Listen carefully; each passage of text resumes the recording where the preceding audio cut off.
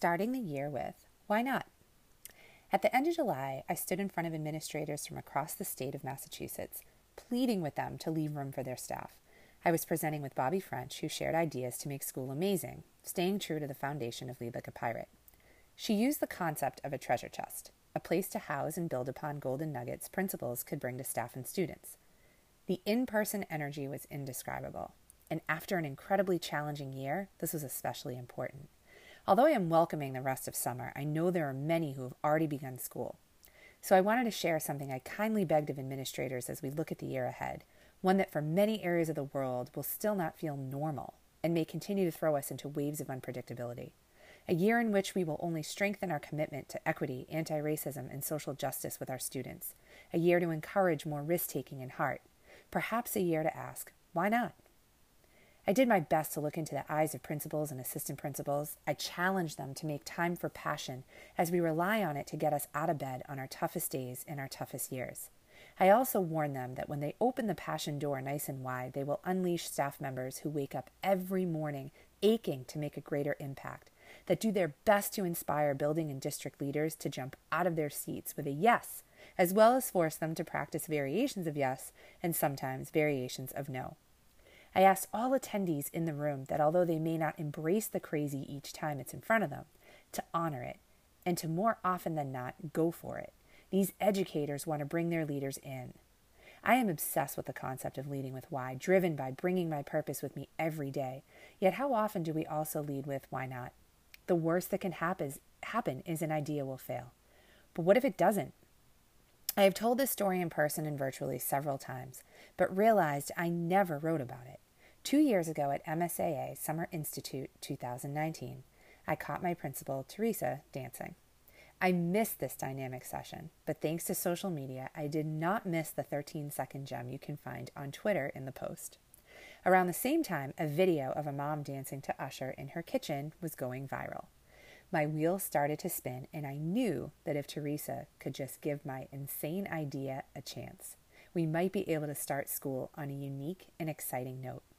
In the post, there are 2 videos, one of this incredible mother dancing in her kitchen to Yeah by Usher while she opens and closes the oven door and as a result embarrasses her daughter.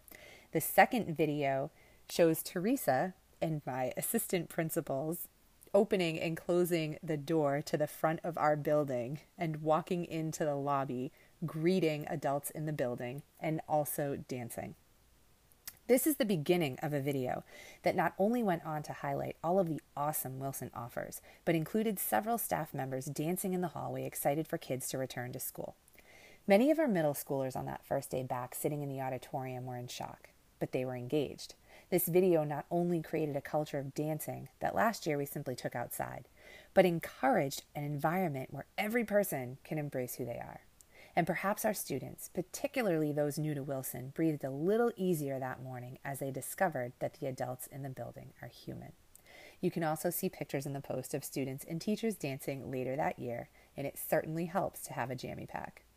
If you are an administrator building your own treasure chest, please remember that leaving room for staff and students is critical. In fact, I believe that when our leaders treasure our ideas, we learn that they treasure us. I challenge you to leave a corner for crazy, but I also ask that you don't wait for people to come to you. I hope you will be relentless in providing opportunity for all voices to come to life and push for creativity in how your staff and students express their ideas. If we only provide one way to communicate, we may miss out on gold.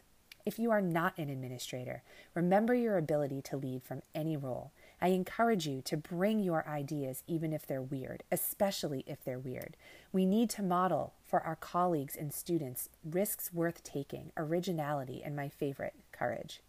I have experienced times where change can feel slow, but remember the power in finding your crew and asking your students to lead with you. The lines that brought me the most joy to write and lean beyond your title are as follows. Sometimes I admit that it feels like we are stuck in traffic. I have learned, however, that rolling down the windows, blasting some music, and getting people to dance is worth the drive. Eventually, we move forward. Together, Teresa and my phenomenal assistant principals did something they had never done before. In addition, this unique team inspired people to jump on board, and soon a ripple effect could be seen, heard, and felt. We may be nervous to leap out of our comfort zone, but if we can't think of one solid reason we shouldn't go for an idea or support our colleagues and students in their adventures, I believe why not can play a bigger role in all of our lives. If we wholeheartedly make a commitment to ask this two-word question, we might just inspire staff and students to lead and contribute all they have to offer in our schools, communities, and I'm hopeful, the world.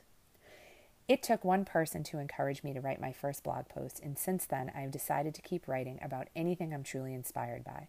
This led to writing a Lead Like a Pirate series guidebook, Lead Beyond Your Title, Creating Change in School from Any Role.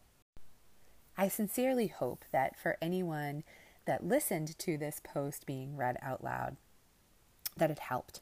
I honestly wouldn't have thought to start doing this in like a podcast type fashion if it weren't for the one and only Erica Hogan, an elementary school principal in Fulton, Missouri, encouraging me to do so. She basically said, if you read it out loud, I'll listen to it. So Erica, even if you're the only one that listened, it is completely worth it.